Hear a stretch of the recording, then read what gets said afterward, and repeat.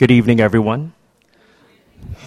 On behalf of Pratt CEO Carla Hayden, I'm Roswell Encina, Director of Communications of the Pratt Library. Welcome to the Central Library tonight. We are very pleased to have all of you here tonight for the latest installment of our Talking About Race lecture series. Now, this is all made possible with our wonderful partners, the Open Society Institute Baltimore. It's hard to believe that it's been almost a year since we launched this incredible lecture series. It's definitely been a huge success, and we look forward to future partnerships with OSI. Now, we kicked off this series last summer. I was just chatting with Sherilyn Eiffel about this, and back then it was packed house, and people are still pouring in, and we're looking forward to seeing more people here tonight. Sherilyn was with her cousin, Gwen Eiffel, and this lecture series started off on a good start, and it definitely hit a nerve and got a lot of attention. It was followed up with more dynamic speakers and conversations with the likes of National NAACP President Ben Jealous, with law professor Gerald Torres, and Spelman College President Beverly Daniel Tatum, with former Philadelphia School Superintendent David Hornbeck. Now, this lecture series has created a dialogue in the city of Baltimore, and it definitely shows the importance of tackling issues connected to race. Now, this lecture series has opened up, as I mentioned, a dialogue here in Baltimore, and we're hoping it will continue beyond the library. Tonight, we are much honored to have two special guests to guide us through another memorable conversation, law professors Brian Stevenson and Renee Hutchins.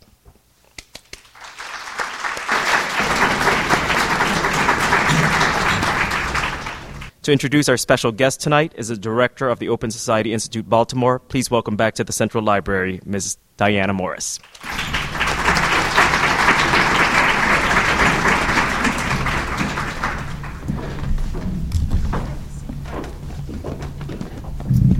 Well, thank you, Roswell. I'm delighted to welcome everyone here to this evening, and thank you again for joining us. As Roswell said, this is the eighth event in a year-long series of talking about race that the Open Society Institute has been very proud to host along with the Enoch Pratt Library. It has been just a terrific partner for us. Throughout the course of this year, we've addressed a number of questions that are closely related to the work of the Open Society Institute in Baltimore.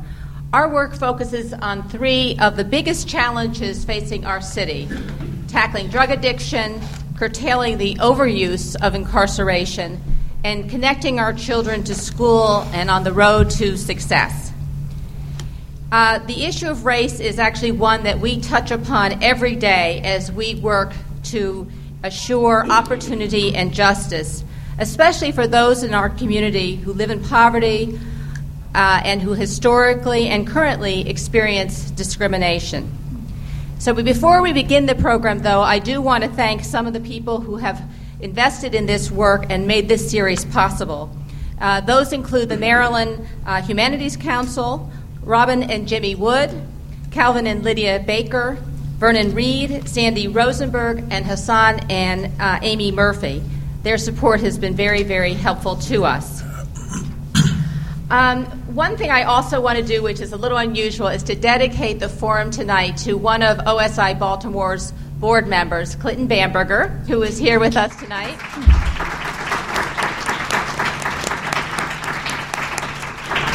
If there's anyone in the room who doesn't know Clinton, he is the father of legal services in this country. He has encouraged and started clinical education, not just here in this country, but in many places around the world. And he has personally mentored probably everyone. In every single country, there's probably someone who's been touched by Clinton directly. And so we're just very happy that he had made a full recovery and that he's here. He's an incredibly valuable board member to OSI Baltimore. We feel so pleased and proud to be working with him side by side. So to the session tonight, which touches on many of the issues that Clinton has worked on during his lifetime, we will have a wonderful discussion with the speakers whom Roswell has mentioned. And after the moderated discussion, we will take questions from all of you. So I hope you've all received a question card when you came in the room. We will pick them up from time to time, so if you have them, you can just pass them to the end of the aisle, and we will get some of those questions at least answered tonight. So now I'd like to introduce our speakers. We will have a wonderful moderator tonight, Angela Davis, who's a professor of law at American University College of Law. And Angela has also been a visiting professor at George Washington University Law School and has served as adjunct faculty at George Washington, Georgetown, and Harvard Law Schools. She's the author of Arbitrary Justice, The Power of the American Prosecutor. She's the co-editor of Trial Stories and the co-author of the 4th edition of Basic Criminal Procedure. And, of course, I left the best to last. She was also awarded a Soros Senior Justice Fellowship in 2004. That's a national fellowship program that OSI sponsors. And she used it to write a book about how prosecutorial power and discretion have perpetuated many of the inequities and flaws in our criminal justice system. Now, turning to one of our speakers tonight, Bryan Stevenson. He is the executive director of the Equal Justice Initiative in Montgomery, Alabama. Also commuting is a professor of law at New York University School of Law. He also, and again I'm happy to say, is on the National U.S. Program Board of the Open Society Institute. Now, as many of you know, he is very well known for his representation of poor people and death row prisoners in the Deep South, and this has won him a lot of very well-deserved national recognition. He and his staff have been successful in overturning dozens of capital murder cases and death sentences where poor people have been unconstitutionally convicted or sentenced. Last November, Bryan argued in front of the Supreme Court on behalf of juveniles who have been charged and tried as adults. In the cases of Sullivan versus Florida and Graham versus Florida, he asked the court to consider whether it is constitutional to sentence a child to a life in prison without parole, including a child as young as 13. In that case, whose decision should come out any day now, a child was sentenced to life without parole for an offense that did not involve killing another person. And in the case of Graham versus Florida, a 17-year-old was sentenced to life without parole after violating his probation after an earlier conviction for armed burglary and attempted robbery. And then at that point he had only been 16. Bryan speaks about a broad range of issues, and in fact he recently discussed Dr. Martin Luther King's vision of economic justice on the Bill Moyers Journal. And during that show he talked about the devastating consequences of the war on drugs. One quote that I just want to pull out from that session, and I'm sure you'll hear more about this, is something that Bryan said on that particular show. Right now, he said, for black men in the United States, there's a 32% chance you're going to jail or prison. In poor communities and minority communities, urban communities, I would say like Baltimore, rural communities, it could be 60 or 70%. The heartbreaking thing for me, and when I work in communities like that, is I see kids who are 13 or 14 who expect that they're going to go to prison. Bryan is a graduate of Harvard Law School and Harvard School of Government. I think we're going to really benefit from his vast experience and his thoughtfulness. We also are going to enjoy hearing Renee Hutchins, who's a professor at the University of Maryland Law School, and she's also a researcher and a writer. She has sought to provide analysis and thoughtful commentary on questions that really have practical relevance to the field of criminal procedure. She served as a federal prosecutor with the Tax Division of the United States Department of Justice. She's been a special assistant to the U.S. Attorney in the District of Columbia and a criminal defense attorney with the Southern Center for Human Rights in Atlanta and for the Office of the Appellate Defender in New York City. Renee has a law degree from Yale Law School and has a bachelor's in mathematics from Spelman College. So we have a vast array of experience tonight, and we're really pleased that you're all here to be part of this discussion. Thank you.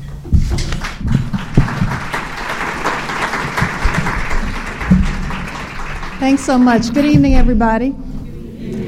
I'm delighted to be here to moderate this conversation between these two magnificent lawyers, law professors, lawyer activists who are not only teaching and writing about these issues, but who are out here every day doing the work. And so I'm sure we're going to be enlightened this evening. I want to start out with just a few breathtaking facts about our criminal justice system. More than 60% of the people in prison are now racial and ethnic minorities. For black males in their 20s, 1 in every 8 is in prison or jail on any given day. And today, about 3/4 of all persons in prison are there for drug offenses. About 3/4 of all persons in prison for drug offenses are people of color. Recent data by the Department of Justice projects that if current trends continue, 1 in every 3 black males born today will go to prison in his lifetime, as will 1 of every 6 Latino males. These are breathtaking statistics. So I wanted to start out by saying, here we are in 2010, and in many ways we would say that there's been a tremendous amount of progress made around racial issues. If you look around the country, you see that people of color, African Americans and Latinos, are in positions of power at every level of state and local and federal government. We've got black mayors, governors, a black president of the United States. We've had black governors. We have legislators, a tremendous number of legislators who are African American and Latinos across the country. And in the criminal justice system itself, we've got black judges, black and Latino judges, and defense attorneys and prosecutors. Perhaps we need more prosecutors in position of power that are people of color. So with all these black and brown folks in charge of this criminal justice system, how did we get where we are today in what Michelle Alexander in her latest book calls a Jim Crow situation, where it looks like it's just as bad now, or if not worse, than it was in the days of Jim Crow? How did this happen? Brian, you want to start with that? Well, I think it's important, 2 things, to contextualize it. That is, in 1972, there were 200,000 people in jails and prisons. Today there are 2.3 million. That dramatic increase in the numbers of people being sent to jails and prisons wasn't really the decision-making of police and lawyers and prosecutors. It was legislators. It was elected officials who really took the unrest of the 1960s and the discomfort of some of the reforms of the civil rights movement and turned it into this new message of, now you should be afraid.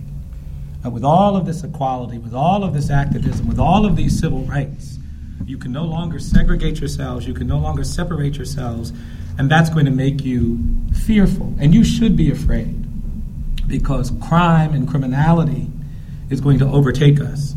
And this politics of fear and this politics of anger quickly turned crime and criminality into the new code words for how we deal with a lot of the social issues that we've been struggling with in the 1950s and 60s. And so that was a deliberate strategy by policymakers. George Wallace was the first one to bring it to national politics when he ran for president.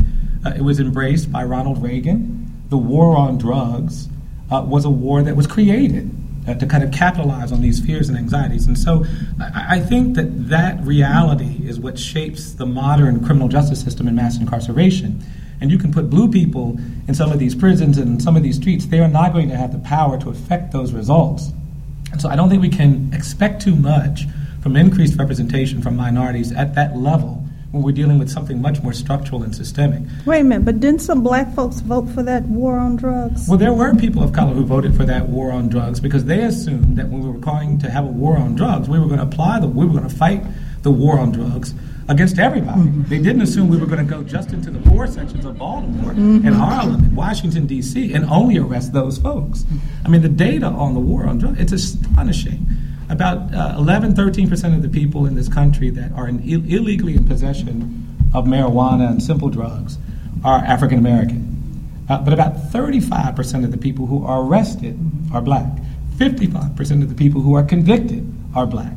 And 70% of the people are actually sent to prison. So at every level, people of color are failing, and so that's a different kind of war.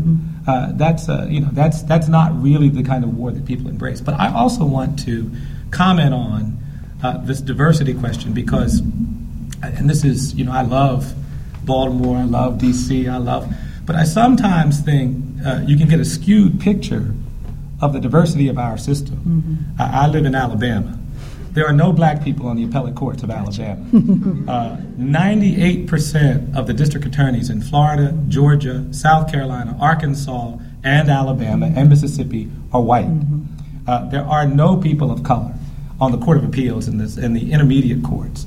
Less than 2% of the trial judges are African American, and these are states that collectively have minority African American populations 29-30%. And so there is a tremendous disparity in the diversity, in the percentage of people of color in these communities and the diversity. And that absence of diversity is absolutely relevant to these problems that we're talking about. So, but Renee, you're here in Baltimore, and you do have some black judges and legislators and all of that, right? And prosecutors. Do, but for example, the Court of Special Appeals, it's 2010, and the Court of Special Appeals is only just now poised to seat its first African American woman. And that hasn't even happened yet. And the stats that you're talking about, Brian, are worse here in Maryland. And so blacks in Maryland make up about 28% of the population. We are 68% of arrest for drug crimes. We are 90% of the people incarcerated for drug crimes. 9 in 10 of the people incarcerated for drug crimes in Maryland are African American. And that is not because African Americans are more dominant users of drugs or more dominant sellers of drugs. The stats suggest that, in fact, among 18 to 29-year-olds, whites are outstripping people of color in terms of their use and abuse of drugs. But that's not translating over into criminal justice policies that bear any rational relationship to the criminal conduct itself. And I mean, to me, that this part of the picture is the part that is the most compelling part for why there should be some immediate reaction. That is, it just becomes unacceptable for people of color, African Americans in the state of Maryland, to be 28% of the users, but 90% of the people going to prison. And we can stop it, because, we don't actually have to put people in prison for simple marijuana possession. That's not something that we need to do for public safety purposes. We're doing that for something else, symbolism and all of that. And when the symbol is that we put young men of color in prison and we don't put other people who are similarly violating the law, it's very disturbing. In the death penalty context, we've had these kinds of disparities. And it's led me to think that the death penalty is not really a question about who deserves to die for the kind of crimes they commit. I think the question has become, which states deserve to kill when they tolerate the kind of racial bias and inequality and access to lawyers? And I think the same question, it can be raised in the drug context. Does Maryland deserve to have laws that imprison people for 10, 12, 20, 30 years for simple possession when they're applying them in such a shamelessly racially biased manner? And I think that question is a question that we haven't asked enough, but I think it's relevant. Well, let me jump in here, because you all have raised two interesting issues that I want to push you on a little bit. One of them, Brian, you seem to suggest have this radical idea. You have a radical idea that it sounds like what you're saying was that this was an intentional plan. Is that what I heard you say? No, I don't think it's an intentional plan. But when you said George, you said that it was no question. Oh yes, in the 1960s, there's no question that George back then. Absolutely, George Wallace was absolutely substituting the word criminal for colored. Okay, that was a political strategy. Absolutely, and it's not the first time that strategy has been employed. At the turn of the century, we did the same thing with convict leasing, when we turned former slaves into criminals that could be incarcerated to build the steel mills and the railroads. And this line between ethnicity and race and criminality has always been there. The rhetoric of slavery was, we have to enslave this population of inferior people because they are brutes and they will terrorize, and there's this capacity for destruction and violence that we have to tame. And that rhetoric is part of the legacy of the subordination of African Americans and many people of color. And so it wasn't a really creative thing to do to suggest to people that there'll be fear. I mean, look at all of the lynchings and the way in which the death penalty and rape, between 1930 and 1972, 87% of the people executed for the crime of rape were black men convicted of raping white women, because that excited this fear and this anxiety. And so George Wallace just capitalized on that. But what about now? So fast forward, right? And so you've got in the United States Congress and in a variety of state legislatures, you've got African Americans, Latinos, who certainly would say to you, look, I don't want to put black folks down. I don't want a Jim Crow situation in the criminal justice system. But they're passing these laws. And you mentioned that, those that pass the laws assume they were going to be enforced equitably. But a lot of the folks enforcing the laws, right, are what role don't they play a role in all this?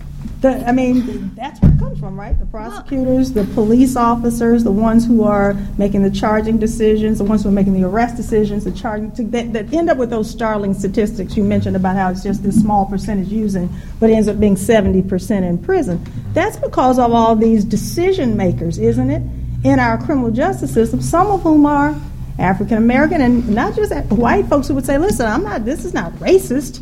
We're trying to clean up these communities, and black folks want us to do that. They're saying, we're sick of these drugs in our community. Lock them up. Get these folks out of my community. So what would you say to them if they responded in that way? What difference does it make if the policies are driven by racial animus? If we know that the impact of the policies results in racial discrimination. Mm-hmm. And so whether or not we can put a pin in the point where some legislator said, I'm doing this because I want to punish black people, what difference does it make? If what we can tell is that now the impact of those policies is having disastrous effects on urban communities, mm-hmm. and if the results of those policies were highly foreseeable. But so it matters to the court, the Supreme Court. Well, but I think that there are two questions. You asked, is it intentional now? Well, mm-hmm. if I tell you that we have a system where we only enforce the laws with regard to marijuana possession against black people, we don't write it in the law, right. But we're only going to arrest African Americans in Baltimore who are illegally in possession of marijuana. If we find anybody else illegally in possession, we're not going to enforce that law. Mm-hmm. And in effect, if that's what we are doing, and we don't do anything about it that's corrective, mm-hmm. it is an intentional decision to not fix it. Mm-hmm. We've had this crack cocaine disparity that everybody in the world knows about. Everybody in the world. It's been documented. The Sentencing Commission has been talking about it since President Clinton. This disparity, you're getting a sentence at 100 times the rate for crack cocaine versus powder cocaine. And we've done nothing about it for 20 years. And now there's supposed to be this big celebration because there's a recommendation that we're going to reduce the disparity from 100 to 1 to 18 to 1, which means you're going to be sentenced 18 times as harshly if you're a person of color with crack cocaine versus powder cocaine. Even though there's no pharmacological difference between the two. Absolutely not. And so then it becomes what I call deliberate indifference. Right. And in my view, the difference between deliberate indifference and intentionality is meaningless. If you see every person of color being beaten up and thrown away and do nothing about it, Martin Luther King used to say, it's not the bigotry, it's not the racial animus and the hostility that worries me when I think about a just society in America. It's the apathy. Mm-hmm. It's the indifference of well-intentioned, good-hearted people who look the other way. Because I go into these communities and I talk to these young kids, bright kids just like me. Kids who I see, they're just like people. I see them just like I saw myself. Kids who've got so much talent, so much opportunity, so much possibility, and they look at me and they say, Mr. Stevenson, don't talk to me about staying in school. Mm-hmm. Don't talk to me about trying to do this. I know I'm going to end up in jail and prison. Because I see everybody else going, and I don't want to go, but I know it's going to come. So I got to go out here and get mine while I can. And it takes so much to persuade that young child that that's not going to happen.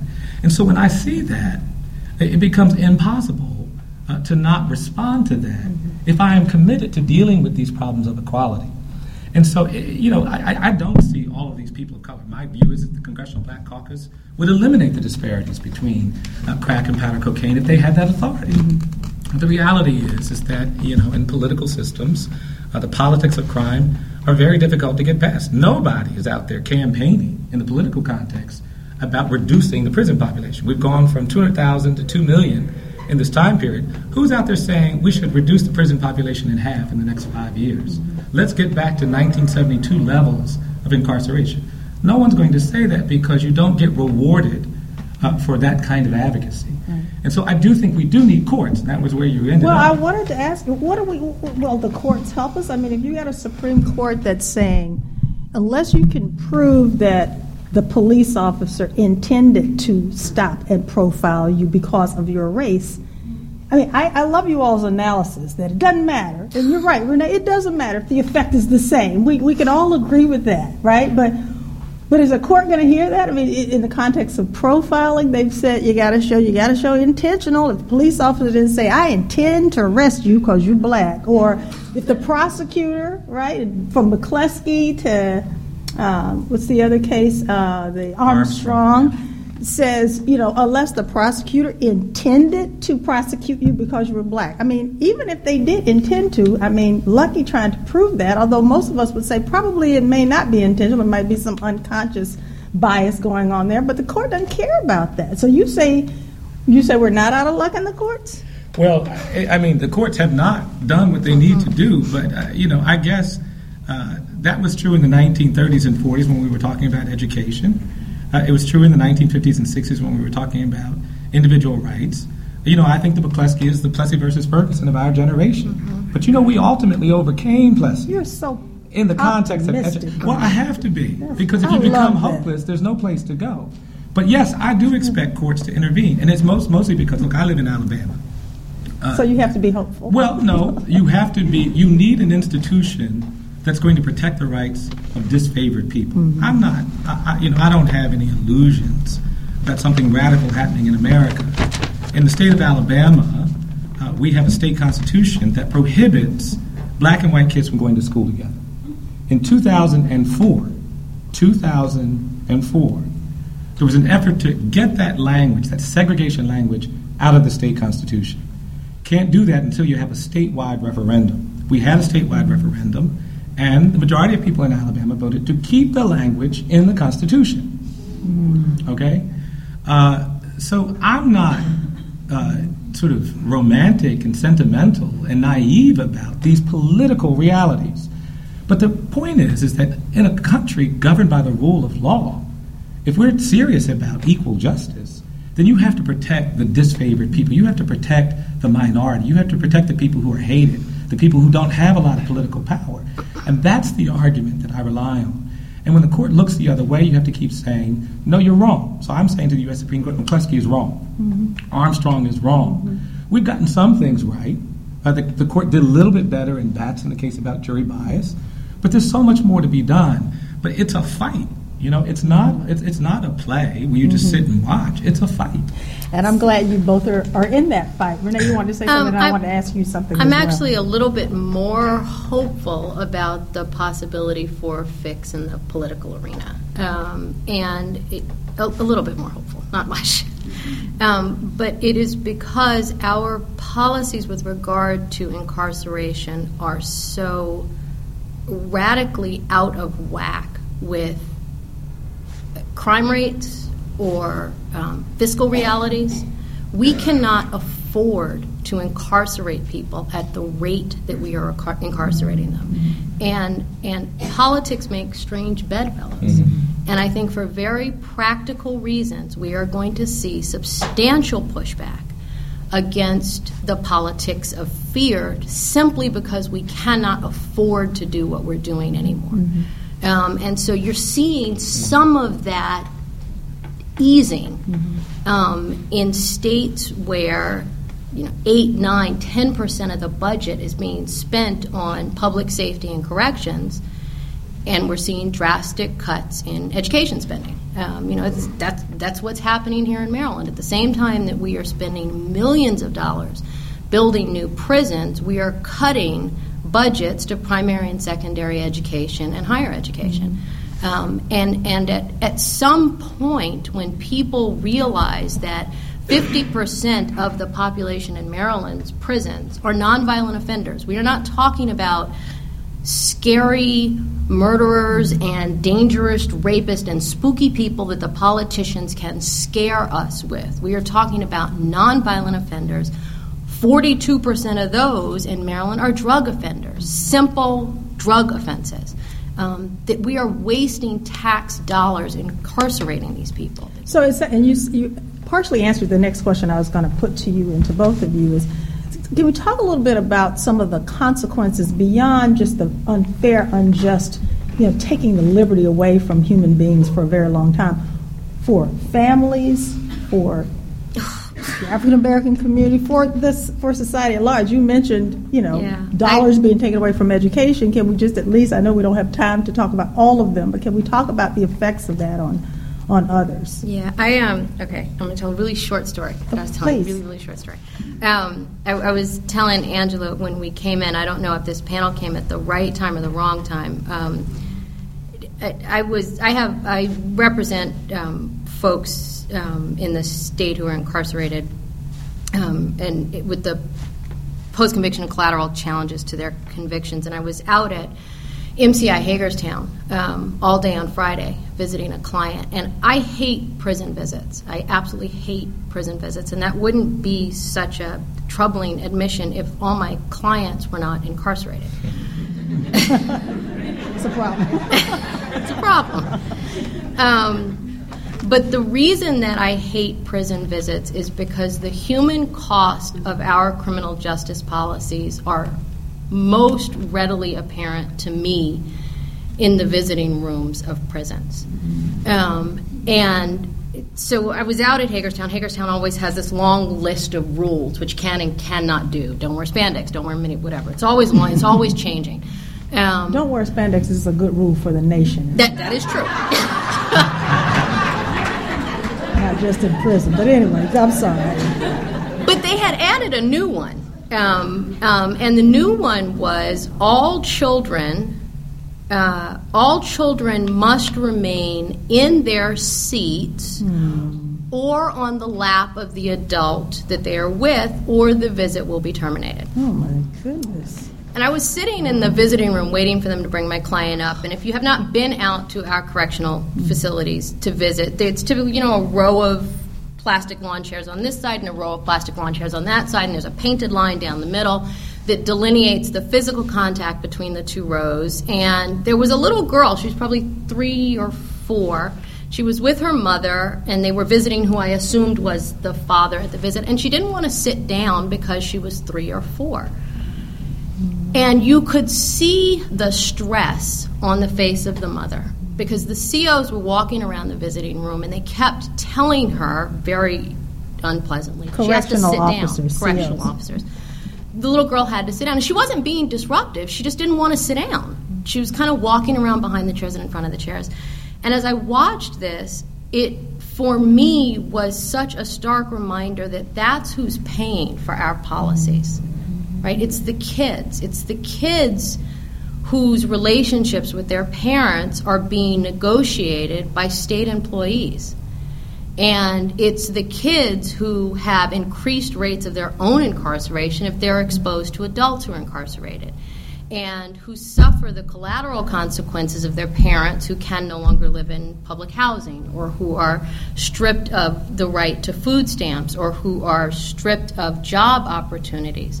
So it is not just the generation of people we are incarcerating that are paying for this, it is their kids and their kids' kids. And to me, that is the reason that we have to pay attention. Mm-hmm.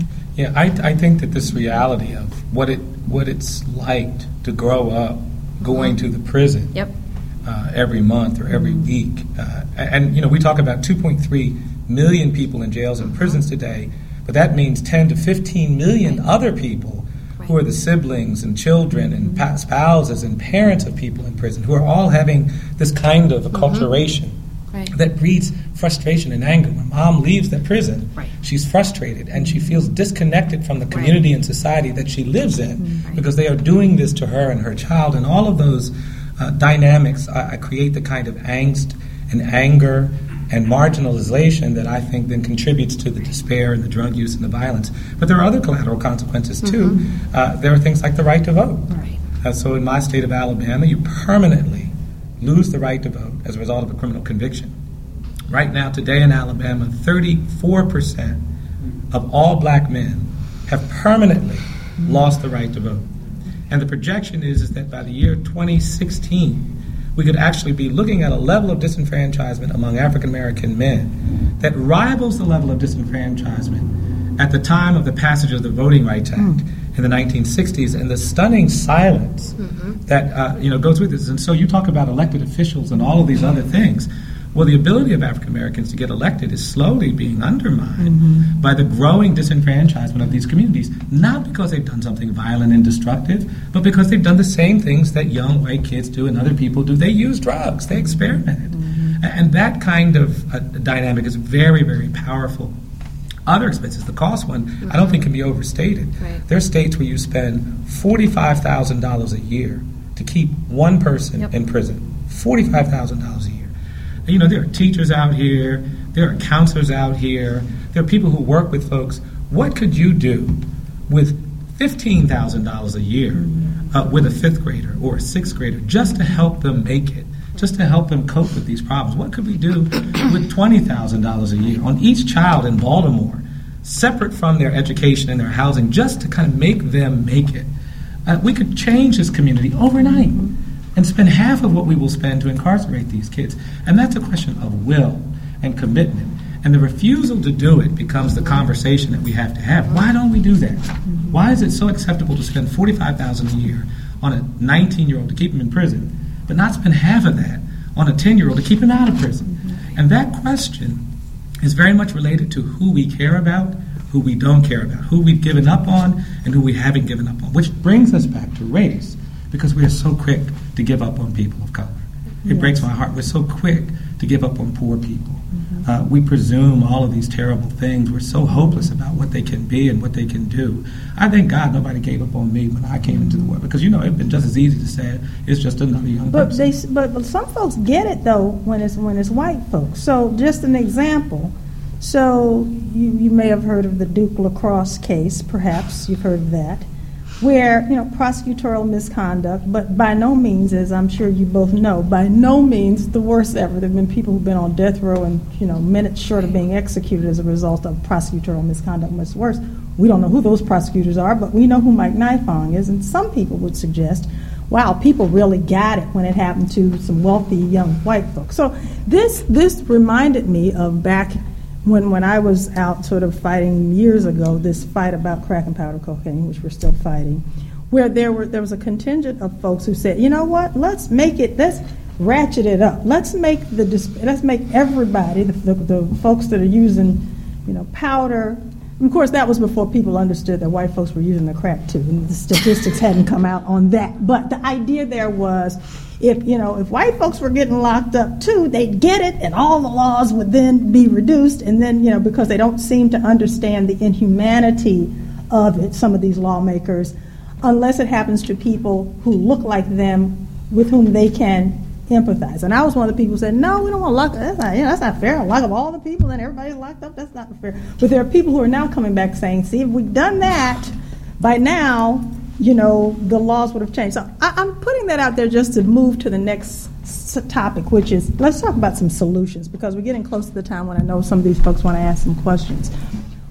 What are some practical things? I mean, Renee, you mentioned that you were hopeful on the political front. Brian, you pointed out, however, that given that one of the collateral consequences is disenfranchisement, I mean, can we really be hopeful on the political front when a lot of us can't vote?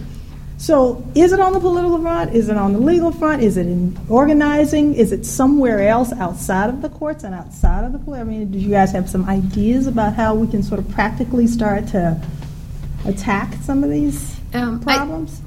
I think that we are starting to see some examples of how things can be fixed. So in some states like Iowa and Wisconsin, and I think in Connecticut as well, they are suggesting that any changes to criminal laws that come through the legislature have to have an ethnic racial impact statement, much in the same way that we have fiscal impact statements that attach to all proposed legislation, so that people become more conscious. Getting back to the question of whether it's deliberate, people become more conscious, even if it's not deliberate, of the impact of policies that we adopt. And so that is a hopeful statistic, if those sorts of trends can expand. There was a study just put out by Mark Mauer's group. The Sentencing Project. Yes. That suggested that actually racial imbalances in state institutions were at the margin starting to correct themselves. We're starting to shift. And so as people became more conscious of the impact of our policies, that we were starting to see movement toward correction of those policies. So I think there are concrete things that we can do. And I think, as Renee said earlier, there's definitely got to be some retreat from this strategy of just locking everybody up because it is so expensive. You know, when Governor Schwarzenegger is giving his State of the State address, and his biggest applause line is when he talks about how we're spending more on sending people to prison than keeping them in schools. It speaks to a real transformative transformation in that political life because that was not the line 4 years ago. And so I think that there is some promise there. But I also think that there are opportunities at all of these levels. I think there are going to be political opportunities. I think there are going to be opportunities with the courts. Frankly, we're not pushing very hard in the courts. I mean, you know, we're about to put out a report about racial bias in jury selection. It's an interesting area because jury selection is one of these places where the law is actually not that bad. You cannot exclude people on the basis of race. But in many states, people of color never serve on serious felony criminal trials or capital trials because they're excluded. And the rationale for these reasons can be absurd. You know, people being struck because, you know, they look like the defendant or they live in a high crime neighborhood. They had a T-shirt on. They had a T-shirt, exactly, you know. We were just working on a case where the prosecutor said he struck 6 African Americans because they, quote, looked to be of low intelligence, with nothing in the record to support that. Wow. And, you know, that case went through every court in the South for 20 years and just got reversed a few months ago, right before the man was about to be executed. And so I think there's an opportunity to go to our prosecutors and to our courts and say, what are you doing to ensure that everybody has a right to serve on a jury? It's a simple question. Anybody can ask it, but nobody does. You can ask it of the district attorney in Baltimore. You can ask it of the district attorney in all these counties around here. You can say, well, I want to know what's the degree of, if the county is 28%. Right. African American, tell me what the jury pool is. And if there's a disparity, I want you to fix it. These are small things, but they're the kind of things that anyone can do. And I think that's got to be part of the way we start dealing with this. There are opportunities to end some of these disparities and discrimination that have not been taken up by lawyers and by activists. I think that's the challenge of our day. So I would like the people with the cards to pass some up right now so we can perhaps engage our audience in the time that we have left. Thank you. I hope I can read this handwriting. Okay, let's take this first one. It says, this is interesting. What do you recommend to a conscientious resident of Baltimore who is aware of the injustice in our system when he or she is called to serve on a jury in a drug case, for example?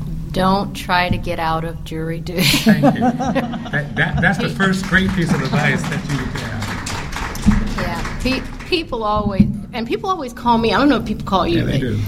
How can I get out of this? What do I need to say? You used to pick juries. What do I need to say to get struck? And that is always puzzling. Why would you want to get out of jury duty?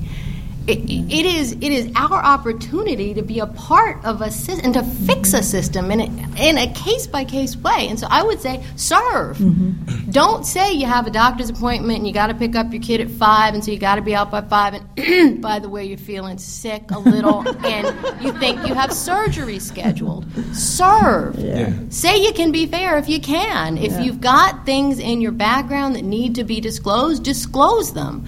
But serve. But being conscientious doesn't make you unfair. The law actually assumes that the only people who are going to be on juries are the conscientious people who are aware of these issues and things. And that's what frustrates me is that a lot of people say, the system is bad. I'm not going to have anything to do with that. And they basically leave this bad system to bad people to implement all of these decisions and things get worse. And so you absolutely should serve. The great burden that I have in the work that I do, and I think Renee has had this experience too, is, you represent poor people, you represent people of color, and you're supposed to go to trial with a presumption of innocence. Yeah. But I know when I go to the courtroom, my client is presumed guilty. And if it's a young person of color, I know they're presumed guilty. And if I don't deal with that presumption of guilt and overcome it, my client is going to be unfairly convicted. It would be great to have people on the jury come into the courtroom who are prepared to presume innocence, to follow the law. Not something radical, not something kind of, to undermine the authority, but just to follow the law. Right. So we absolutely need those people to serve. Well, I'm going to skip to a question that's related to that one. It says, I've done some recent reading that suggests the American public should take back the criminal justice system. One suggestion is to advocate for jury nullification. I've been reading Paul Butler. And in nonviolent offenses, of Roger Fairfax, and nonviolent offenses. As a public defender, I find this abandonment of law to be disheartening. However, I must admit that the idea is growing on me. I see so many blatant racial disparities in our criminal justice system that I don't think I can stomach much more. Comments on this proposal? Or you can pass. Yeah. I think that I have a problem with characterizing thoughtful, fair, comprehensive analysis of facts as applied to a particular situation as nullification if we do something that is not expected, which is to always convict. Right. The law is not created on this notion that you always convict the person. And so I don't think it's nullification when you say, I don't think this law has been applied fairly. I don't think you've actually established the kind of, eliminated my doubts about the integrity of this prosecution. I don't think that we should think about that kind of responsible thinking in a courtroom as nullification, because that makes it seem like you're just abandoning the law. You're not following the law. The law is intended to make us better, to make us equal, to create justice. And when the law doesn't do that, then it's not the obligation of the juror to apply it in some way that is unjust. And so I actually make these arguments to juries all the time about, you should do the fair thing. And the fair thing under these circumstances, I have a client who was convicted of writing 3 bad checks, one in 2001 for $98 at Christmas to buy her children some Christmas gifts. The check bounced. That's a felony in our state. 2 years later, she wrote another bad check for $36. That check bounced. That's another felony. And then 2 years later, she did it again. She's now facing life in prison with no chance of parole under our 3 strikes law. And I think a just jury might think differently about the propriety of a conviction with those facts, and I don't think that's nullification. Right. And so I think we have to kind of broaden the analysis, but I do think that's important. So, next question. The question is, what is the possible solution to children being prosecuted as adults? And perhaps you can give either of you. Brian, I know you argued Sullivan, and it's on all of our minds, so maybe you can even talk in the context of this about the facts there as well. Well, the first thing to remember is that, until the late 1980s and early 1990s, many jurisdictions did not do what we are currently doing. But in the late 80s and early 90s, part of that same wave of politics of fear and anger, we started using these words that hadn't been used before, where we started calling some kids, mostly kids of color, super predators. And we worked up this anxiety about them, and we lowered the minimum age for trying children as adults, and we began transferring kids into the adult system. Now, the criminologists, people like John DeIlio and others who pushed this, 10 years later said, I was wrong. Right. This big rise never happened. That was actually inaccurate. We should do something about that. So the first thing we should do is we should treat children like children. You don't become an adult just because you do something stupid when you're a child. We all did things that were stupid when we were children. That's part of being a child. And so we could basically go back to the laws that existed before this outbreak and stop putting kids in the adult system. When we do transfer kids to the adult system, I think we have to deal with them as kids, even if they're in that adult system. And that means that you shouldn't be sentencing a 13-year-old to life in prison without parole for a non-homicide. But it's really kind of a reorientation. You talk about things we could do. We could sign the United States and Somalia are the only 2 countries in the world that are not signatories on the Covenant of the Rights of the Child. And And the reason why we won't sign it is because it bans the death penalty, life without parole, and life sentences for children. And that's the primary objection. We should sign it. Yeah. It's embarrassing. How can we tell anybody to follow human rights around the world when we won't do this? And so that's a small step we could do. But I think we've got to kind of completely reevaluate this hysteria that was created, that children are monsters and that they're going to kill us and that they're deadly and lethal. The best thing we can do to a 13-year-old is put them in prison until they die. I think that's the kind of thinking that we have to reject. Yeah. So, question about the effect of school zero-tolerance policies upon black youth. How do we roll back these vastly supported policies?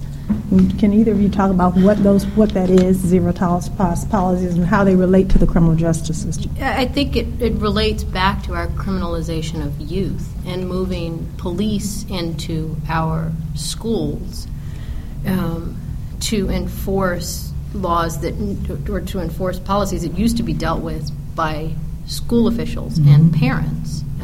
And so I am sure there was a video, this was not that long ago, a little girl, 6-7-year-old girl In Florida, yeah. in Florida, who was misbehaving. She was admittedly misbehaving, but was arrested and handcuffed. And the justification was by the school officials that she was dangerous and out of control. I have a 6-year-old. They can misbehave, but they are rarely dangerous, at least not to other people. And so these zero-tolerance policies are about criminalizing youth, which are having disastrous impacts upon youth of color, because youth of color are far more likely to be charged as adults than white youth for identical conduct, and are far more likely to be incarcerated for identical conduct once they come into the system. And I think, again, that video is worth seeing if you haven't seen it. Very troubling, yeah. Because as a young African-American child, of course, the teachers who are watching the child misbehave are mostly white. The police officer that comes in is white. And there is this racial dynamic to it. But it is so tragic to do that. I've represented kids 10 years old little girls who've been handcuffed and taken to the police station and put in the police in a jail cell and separated from their mothers. And then when you go to court with these kids, they don't want to go. They're terrified. You have to spend hours getting them comfortable. You have to hold their hand or they won't be able to kind of deal with it. You have to become this parent to them just to get them through it. I'd go and say, Judge, I'd like to keep my client out of court, please. She's too young. Oh, no, we're going to make her come in here. And the problem, we get the cases, the charge dismissed because it was something completely crazy, but that child has been traumatized and will remain traumatized for many, many years. It will take a lot to recover from that, just to the same thing's true with that. And so this zero tolerance is not only an unfortunate policy that is demonizing and denigrating these kids, but it's actually creating the kind of anger and distrust and angst that we say we're trying to deal with.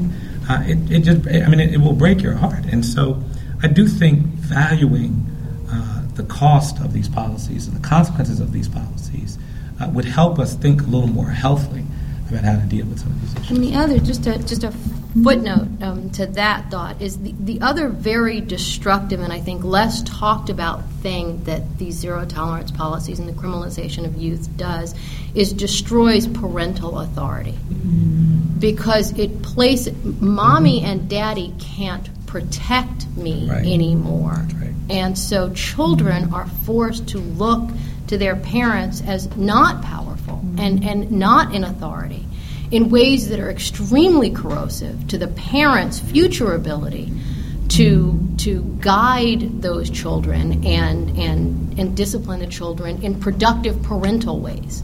One of the most heartbreaking things I heard recently is a school where it's about 20% African American, and most of the kids are color. A lot of them are getting criminal arrests. These are middle school students, 6th and 7th grade students, and they're being taken to the jail. They're actually picking up criminal records. And I talked to a mother recently. She said, if I can just get my son to 15 or 16, I'm going to get him out of school so fast. I want him to drop out because I don't think school is safe for him. And she's a very thoughtful person. She graduated from high school. It used to be you could go to high school. She doesn't feel safe sending her child to the public school, not because he's going to be hurt by some other student, but because she's afraid he's going to get arrested. And that's a really tragic commentary on what zero tolerance has done to disempower children and these communities and parents. I couldn't agree with you more on that. Can you address the economic implications of the prison complex? It's the major employer of some rural communities. Also, the fact that the census counts prisoners as being residents in the community where their prisons exist, thereby draining resources and legislative representation in these places. Can you explain that and what's going on with that? That's actually a dynamic that we see tragically in effect here in Maryland. So here in Maryland, the largest prison complexes are in Hagerstown and west of Hagerstown. So Hagerstown and Cumberland, which are largely rural communities, largely majority white communities, and out east, so where ECI is. The vast majority of inmates in the state come from a handful of zip codes in Baltimore City. And so what is happening is citizens are being pulled out of Baltimore City and Prince George's County zip codes and sent out west and out east to be incarcerated. They will then be counted in the 2010 census in the zip codes where they reside at the time of the census. But most people who go to jail get out of jail.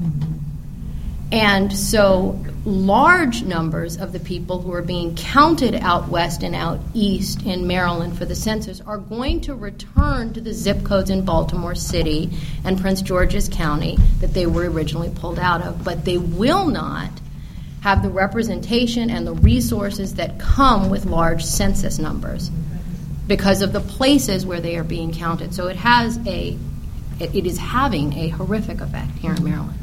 And the two other features of it is, I mean, as the question suggests, if you build 2.3 million prison cells and you invest all these billions of dollars, there is an economic disincentive to reduce the prison population, which is why the Correctional Guard Association in California is the primary advocate for expanding sentences and harsher punishment. And so we've got to deal with that reality. But actually, why I'm not as hopeless about that is it's interesting. A lot of these people in these rural communities are becoming correctional guards. It used to be farmers, used to work in industry, used to work in manufacturing. And if you ask these folks, do you like your new job better, or did you like your old job? It's astonishing to me the consistency with which people say they hate their new job. Because actually, when you're the custodian of people who are being warehoused and humiliated and incarcerated for the things that they have done, it's not a very exciting or gratifying life. Prisons are, just as Renee was describing it, some of these guards see these same inequalities, and it's a really demoralizing place to spend a lot of time. It really is. People are broken, people are brutalized, there are all these harshness, and it's not a great job. It really isn't. And if we actually were committed to these people in these communities, putting aside the inmates, we would create the kind of meaningful employment that actually makes you feel like the way you spend your time is valuable, is enriching, it's doing something. Warehousing poor people because we're not willing to deal with the complexities of poverty is not so gratifying. And that's why I feel like if we can create 2.3 million prison cells with billions and billions, and half of that we can create jobs that would much more satisfy the interests of rural communities. And then people won't be moving there as temporary citizens in some prison. They'll move there because it's a good place to live. But until that becomes the goal, I think we're going to struggle. But we can do better than employ lots and lots of people as prison guards. What are some solutions or actions that you would advocate for young black males to stay out of the criminal justice system? And please don't say don't commit crimes. Give us something else. Because you've already said it doesn't matter. You may be arrested no matter what, right? So what are you supposed to do? Well, I talk with a lot of young people. Stay at home all the time? No. First of all, you have to be smart. Mm-hmm. This is not a time to be disconnected from information, to be unaware. You have to be smart. The more you know about some of these realities, the more capable you are of dealing with them. It's like every institution that has oppressive features. The more you understand it, the more you learn it, the more you study it, the more you get it, the more you can manage it. And you have to manage it. That's the reality of it. And so I want to talk to kids about zero tolerance. I want them to understand what that's about. I want them to understand what they should do and what they should not do. I talk to kids all the time, and they're being pushed by this other message which says, it doesn't matter what you do, you're going to end up, it's hopeless, it's hopeless, it's hopeless, it's hopeless. Mm-hmm. So go out and have some fun, right? So my young kids, I was just talking with a group of 14-year-olds, and they say, well, can the police officer arrest me for listening to my radio? I says, well, no, but tell me, what are you listening to? Is it when I see the cop, I've got the Cop Killer CD, and I put it in, and turn it up. And I turn it up. Loud as I can get. Loud as I can get. And I don't think you should be able to arrest me for that. And I said, well, you're right. But I said, but why are you doing that? Are you you want to see whether you're going to be arrested? You don't really believe that he might arrest you without just cause? Well, let me tell you, they will arrest you without just cause. You don't have to do something wrong to be arrested. And so I don't test that. Let me tell you about it. And so instead of experiencing that and becoming a victim of it, let's understand it and think about how we're going to manage that. Now, it's not fair, it's not right, but it's smart. The other thing I tell them is that you have to be hopeful. I mean, it seems, people don't like me start talking about stuff like hope, but the reality is you have to be hopeful. Because once you become hopeless, you become, and it's been true for every institution that has all of these ugly features. Enslaved people who were hopeless were the people who died. People dealing with terrorism at the end of Jim Crow who became hopeless were the people who got lynched and hurt and killed. The people who didn't believe that we could ever do anything about apartheid and Jim Crow were the ones who stayed on the side. But the ones who believed we could do something got out there and fought. Got out there and took on guns and dogs and police battalions with nothing in their hands. Now that takes some hope. That's our legacy. That's our foundation. And we've got to have that to confront these problems. And so I think that that's the second component. And then the third thing is you need help. You need adults, you need lawyers, you need teachers, you need social workers, you need people who care about you, watching you and protecting you. Mm-hmm. And with those three things, we can keep young men out of color out of jail more effectively than we have. So let me push. No, go ahead. I think that the last part, though, is critically important for everybody in this audience to hear, that tasking 13 and 14 and 15-year-olds with fixing the problem is an enormous burden. Mm-hmm. And so it is the adults who understand the problems and who can be a part of their lives that are a critical component of fixing the problem and keeping kids out of jail. That we need to be doing a better job of talking to our youth. We need to be doing a better job of not throwing our hands up and of not abdicating responsibility to others. Mm-hmm. And we need to be doing a better job of mentoring young people. Mm-hmm. Not, because through some program at your job you get to talk once a week to college students, right? Those aren't the kids that need to be hearing it. It's the 10 and 11 and 12-year-olds who have not yet come into the system that need to be hearing it, that every single one of us needs to be talking to and has a responsibility to talk to. Because it's not their problem. It's going to be our problem. And so we need to fix it. Can I just say one more thing about that? I just couldn't agree with that more. One of the things that I find most heartbreaking about my work is I start representing a 13 and 14-year-old, and it's amazing to me how after 5 or 6 visits, there's all of this enthusiasm this person has, and they're like, I love you. Yep. And I'm like, I love you back. And there's all this excitement. There are all these things they want to be. Well, I didn't think and there's all of this dynamism coming from just this kind of, and it just breaks my heart that it took so little to create so much hope and opportunity for someone. And now we're dealing, and it's all wonderful and exciting, except my client is sentenced to life without parole. Right. We've got a life. And so I agree wholeheartedly. Just a little bit of time in these communities. We've got kids in juvenile detention facilities right now. We can get you the names of them. Somebody here can do that. Each one of them coming out would be transformed Yep. if two people in this room just said, you know what, I'm going to be available for you. Just be available for you. I know it seems a little hokey, but that's the kind of mentoring that I think is transformative. And I'm going to come back to that when at the very end I ask both of you to come up with at least one practical thing that each person out here can do. That's one of them for sure. I want to push on this one a little bit because that was the example you gave, Brian, and all this about being mentoring, it's absolutely so true. But the example you gave about telling them, turn down cop killer, that's an easy one. We can all say, look, don't bait them. Pull up the pants. Well, that's what I'm about to ask, okay? I mean, do we go so far as to say, okay, I know that's your creative thing, but you know what? You can't dress like that because the personal ways that you like to express yourself, it's going to make them think you're. I know that's wrong, but too bad you can't do it because it's going to make the police stop you. And it's almost sort of like saying, it's your. Do we do that because it's practical? I mean, I know we don't like.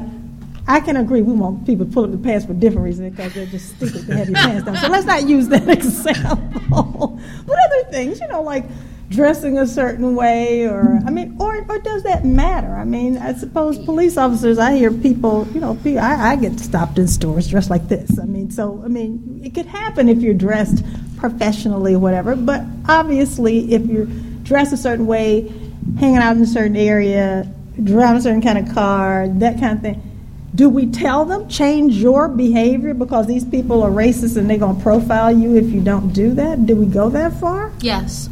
Okay.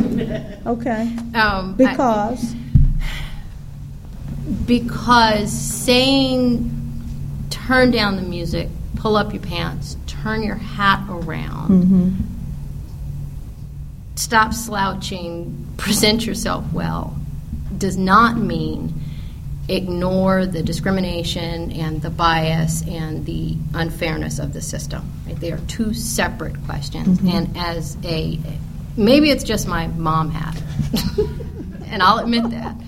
I have got two young black men, and that I intend to raise to manhood with my husband.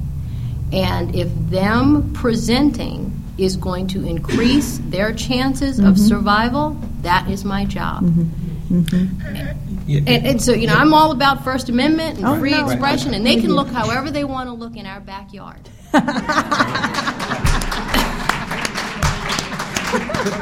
see, I agree with that because in some ways, what would we say to our biological children? How do we expect them to be?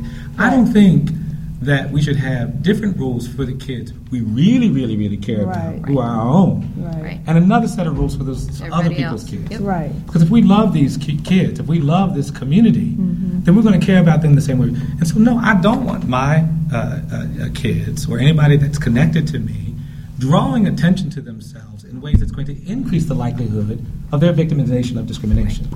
I'm going to talk to them about why that's unfair and all that other kind of stuff. But there are a lot of things about growing up that have those dynamics in them. And so I don't think we have a different set of rules for the other kids, but our own rules for the kids that we are nurturing, that we are responsible for. I'd like us to be responsible for more of our community, for us to feel this sense of obligation to all of the kids in our community. And if we do that, then we're going to say, I'm getting there. We've talked about this. I don't mind talking. Well, I'll say it. I'm 50, right? And I get to the older you get, the more liberties you can take. At least that's what I think. When you get 53, with other people's kids, because even now, I haven't. I'm almost at the point where when I go into McDonald's and I see these young kids who are beautiful, but they're acting in ways that are just not smart. They're not respectful. They're just. I've already started saying, I'm sorry, y'all, but I got to say something. All this loud cussing and carrying on, that's not good. I know you've got some beautiful things inside you, and I know that you want to be a beautiful person. So tell me something beautiful, please. You've been cussing, and I want to see something. I know that it's there. And have these conversations. What kind of reaction do you... Well, usually it's like, who are you? Because some people are afraid to do it. Well, I know. But you'd be surprised at how positive the reaction is. That's exactly right. I told a group of kids, I was walking down the street with my kid, and there was a group of young black men walking in front of us, and they were cussing up a storm.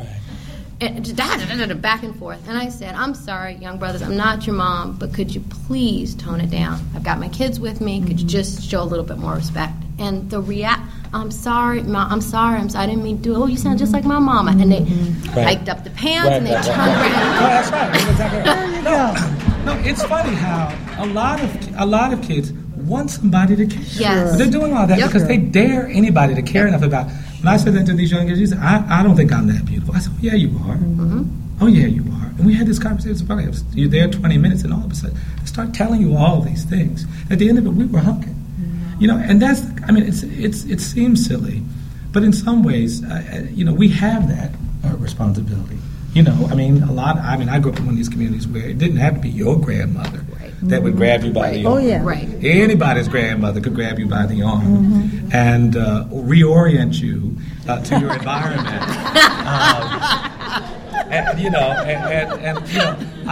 There's some of that stuff. I'm not advocates of all of the old school ways because they'd go say, "Go get me a branch off the tree, a trunk off the tree, not a little twig, and beat you to within an inch of your life." I'm not talking about that, but I am talking about this sense of investment that we care.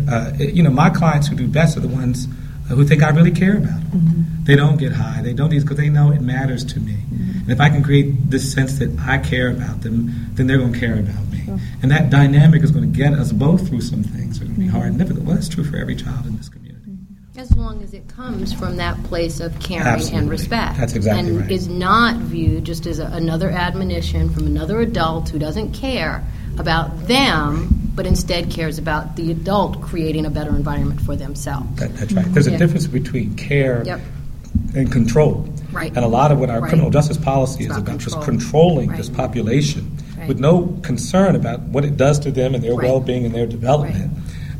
Caring is always involving some sense of control, some sense of what's going to happen, but it's rooted in your development, your evolution, your success, your growth, and that instinct and distinction I think is critical. So why do white people protest when black people are unjustly killed or something? If white people protest unjust killing of black people, it would stop. Why don't they do that? I think. Go ahead. Okay. In all fairness to people who, I know, and it's fine. You don't want to quickly answer that because we have very little time. We can't be too sort of binomial. But there are plenty of white people who are fighting and protesting. We shouldn't think that it's just us because just like there are people of color who are contributing to these problems, there are plenty of people. We recruit folks to come down and work with us. I mean, one thing for us as law professors that I know I have some support from here is disheartening to see the way in which these opportunities to do this, to create some of these justice issues, are not embraced by someone within our own community. So we have plenty of people who get it and who come to respond to it. We don't have the majority of people doing it, but I don't think we should think that it's just we only need a few white people to do this. We got plenty of people. We absolutely do, but that's going to come. We are outraged with it, but I don't ever see the outrage from it. Okay, brother. Thank you. We've gotten your answer, and you're out of turn. So we have a few more minutes, 7 minutes, and we're going to wrap. We have about 5 minutes, and I'm insisting that I'm going to get to my question of how can each person. But there's one question, two really quick questions before I get to that. One of these issues that's so important that I want you to touch on, even if just briefly. One of the questions is, where do you think the major gaps in ex-offender services are, and how can recidivism be mitigated? I just want you to just talk briefly about what are we going to do and what's being done for folks who are getting out, right, who've got this felony conviction, who can't find a job, who, for all those reasons, end up going back in. Is there some movement on that? What kind of services are being provided? I know there's a reentry clinic at the University of Maryland that Michael Bernard runs. I mean, what are we doing with that issue? There are a lot of collateral consequences that people convicted of crimes suffer that they have to endure even after they have served their term of incarceration or parole or probation, including the loss of, for students, the loss of federal funding for student loans, the loss of housing with regard to public housing, and the inability to find affordable housing is a significant deterrent to successful reentry back into the community. The loss of food aid, the loss of the right to vote. So there are a number of different collateral consequences that negatively impact former or ex-offenders. And there are programs that work toward more successful reentry. So, like you mentioned, the clinic at the University of Maryland, the Reentry of Ex-Offenders Clinic, works with people to expunge records. That a criminal record can be a significant deterrent to a number of different paths in life, and so this clinic helps people to expunge records, arrest records. 1,800 people a month are arrested in Baltimore and never charged with anything. That arrest sits on your record and can impede your ability to get jobs, to apply for benefits. But if you can expunge that record, you can more successfully reenter. And so there are programs in place to assist people with doing those sorts of things. That clinic also worked on banning the box. So there used to be a box on all job application forms, and you had to check it off to say whether or not you had been convicted of a felony. And it was an automatic, employers could use it as an automatic bar to employment. Now they've banned the box. You no longer have to check off before you have qualified for the job whether or not you have a felony record. Only after you have been accepted for the job can the employer inquire about whether or not you have a criminal record. But it's after you've established you're already qualified to do the work. So there are a number of different programs in place to help people more successfully reenter, but much, much, much more needs to be done. There's a lot more that needs to be done with regard to successful reentry. So let me ask this one before I ask the last one. Is President Obama doing enough to bring attention to the issues being discussed tonight? We can't lay it all on him. I know y'all didn't want me to ask that, but no American president, including this one, has made this the priority that I think it is. I mean, every elected official gets pulled into that, and I think the president has experienced that same dynamic. But no